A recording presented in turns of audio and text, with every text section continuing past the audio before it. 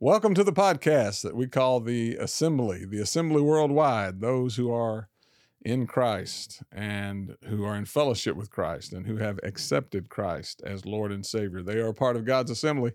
And thank you for being a part of this assembly here on our podcast, which comes to you weekly as we seek to delve into spiritual matters that help us in living the Christian life, things that matter eternally. Things that are the most important things in the world, we're convinced, everything that has to do with Jesus. And one of the things that has to do with him is learning how to focus on him no matter what comes at you in life. Life is full of what we might call storms. There are financial storms. There are health storms. There are mental storms. There are relationship storms. Just about every kind of storm you can imagine.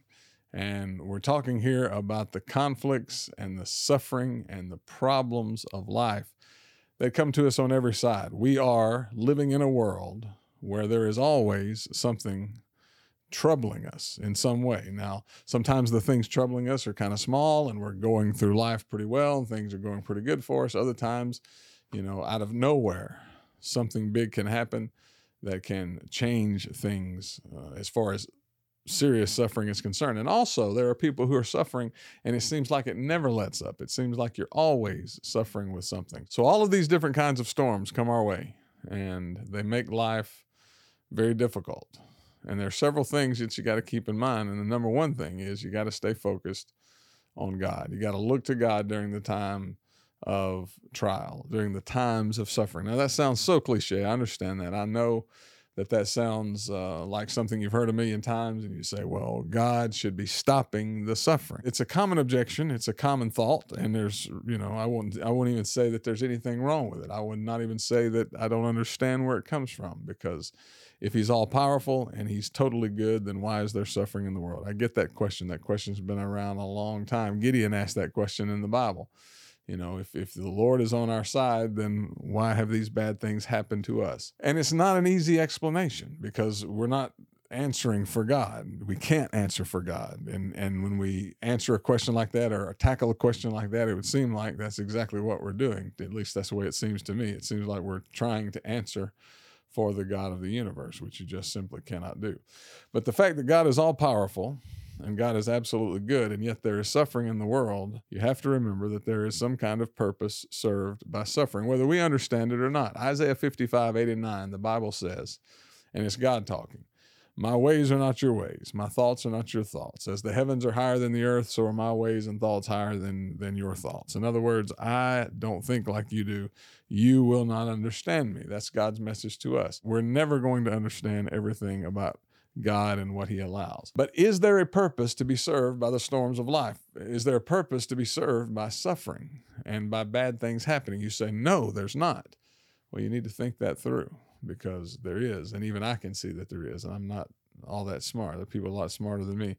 You can see that there is if you'll just look at it. Okay, number one, what is the purpose of suffering? You and I could not be saved if there was not suffering in this world.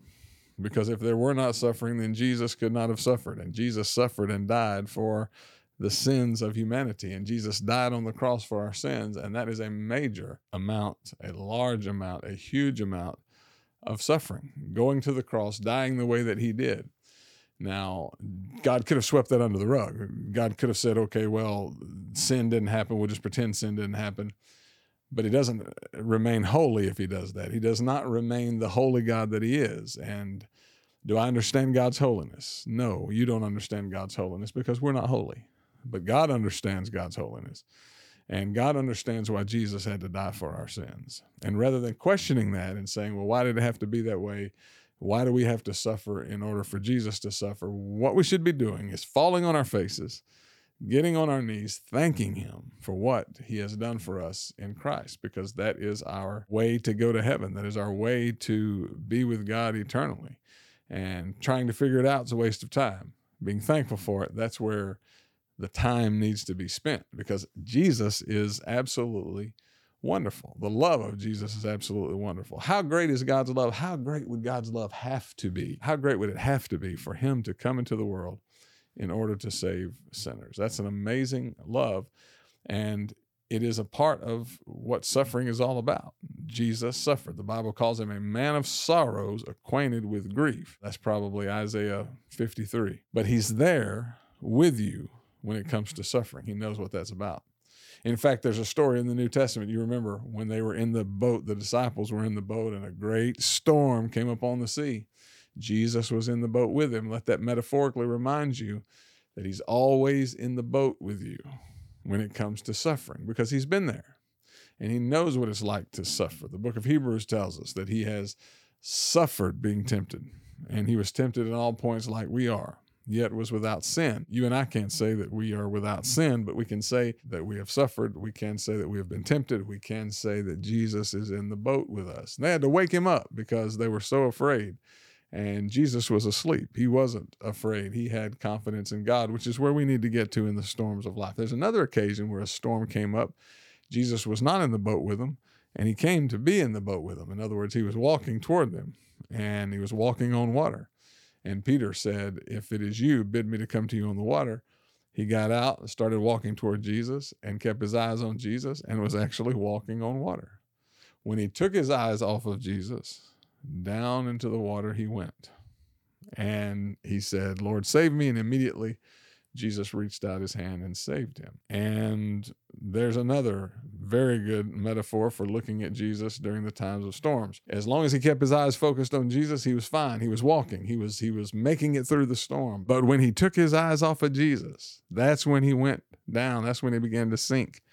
And let that metaphorically remind you and remind me that that's what's going to happen to us in life. If we don't keep our eyes on God, then we're going to sink. In other words, if we put our eyes on the circumstances and the problems and the sufferings, and that's what we focus on, then we're going to be defeated. We're going to be very discouraged. It's going to be very hard to have faith, because you can't have faith in someone you're not thinking about. And we want to have faith in God.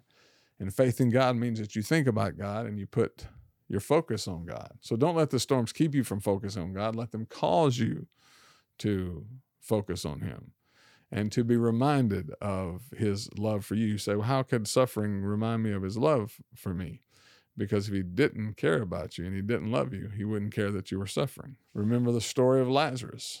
Lazarus had died, one of his closest friends, and Jesus went there to raise Lazarus from the dead. But when he saw his friends weeping, the Bible says, shortest verse in the English Bible, John 11:35, Jesus wept. What does that tell you? Jesus does care when you're suffering. He cares what you're going through.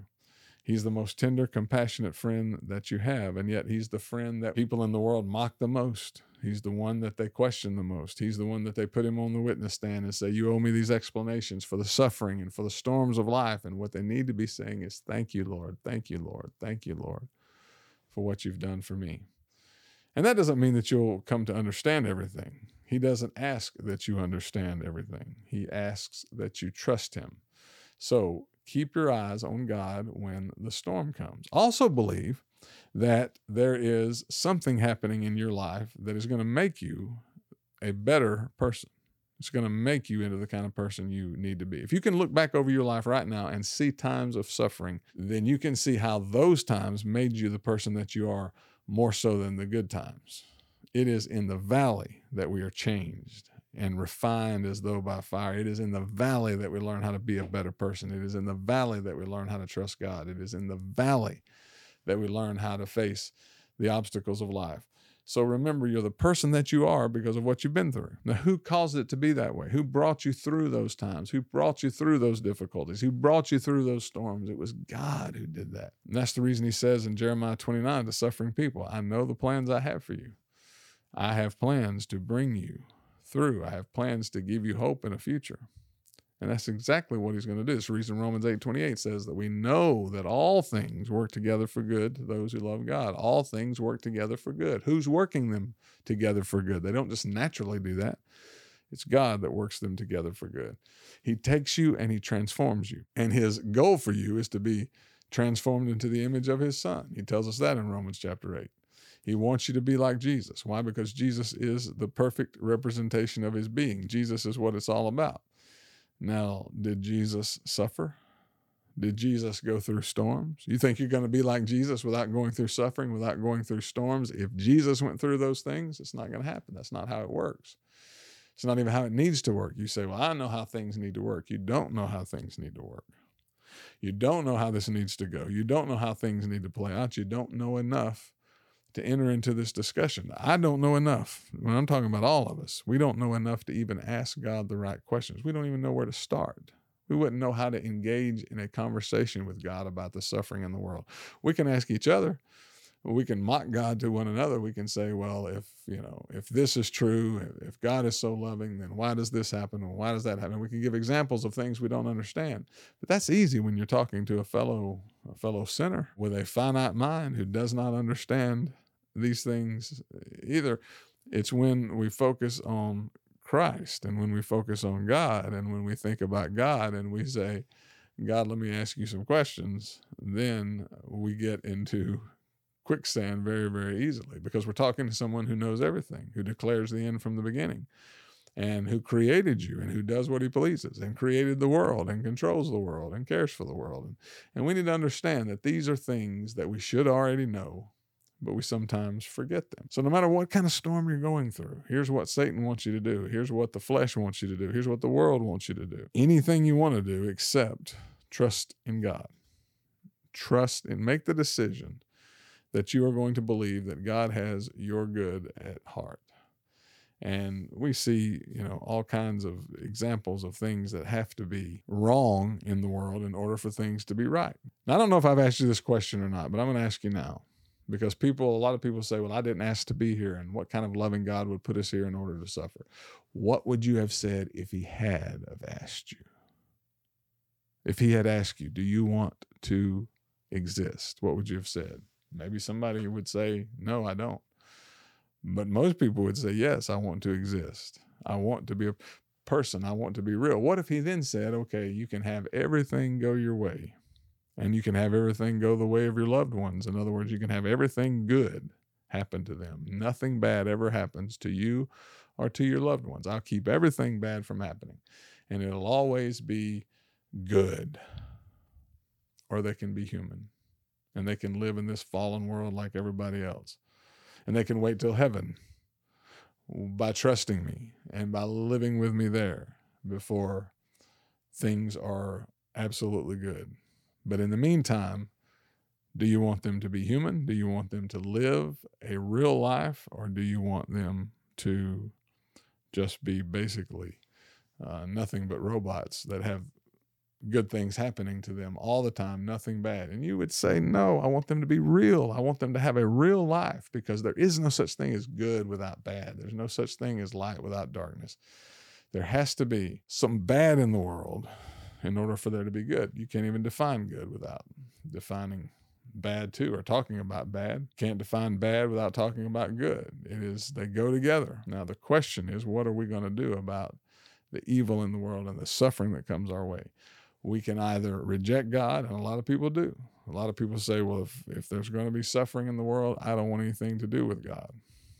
Or we can say, it's only temporary. No matter how bad it gets, no matter how bad it seems, it's always only temporary, because this life is temporary. And by focusing on God, we will see that. We will see that the storms will soon be over, and we will live in a place where there are no storms. But right now, this is the preparation period. This is the preparation place. This is the preparation planet. This is where we live for God and decide whether or not we want to live with him forever. So please make that decision. Make that decision, and don't let the storms, don't let the problems, don't let the sufferings of life cause you to think the wrong way about God. Let those things bring you closer to God, not drive you away from him, because he is a good God. He's there with you all the time. And there's going to come a day when you're going to understand a lot more about what went on down here than you understand now. And when you understand more, you will thank him. You will say, God, I love you. I appreciate what you've done. And hopefully, if you're going to say that then, you realize that's what you should be saying now. He's with you in the valleys just as much as he's with you on the mountaintops. Don't forget that. Don't let the devil rob you of that thought, of that knowledge. Don't rob yourself of it with negative thinking and negative self-talk. And don't let the world rob you of that by all of their constant chatter that is anti-God or against God. It is about God. It's about seeing you through, and God will do exactly that. Thank you for joining us here on the Assembly Podcast. We pray that these things will be a blessing to you, convinced that they will if you meditate on them. Put your faith in God. Keep your faith in God. No matter what happens, no matter what storms come your way, things will work out if you trust in God Almighty. That's the key. We'll see you next time.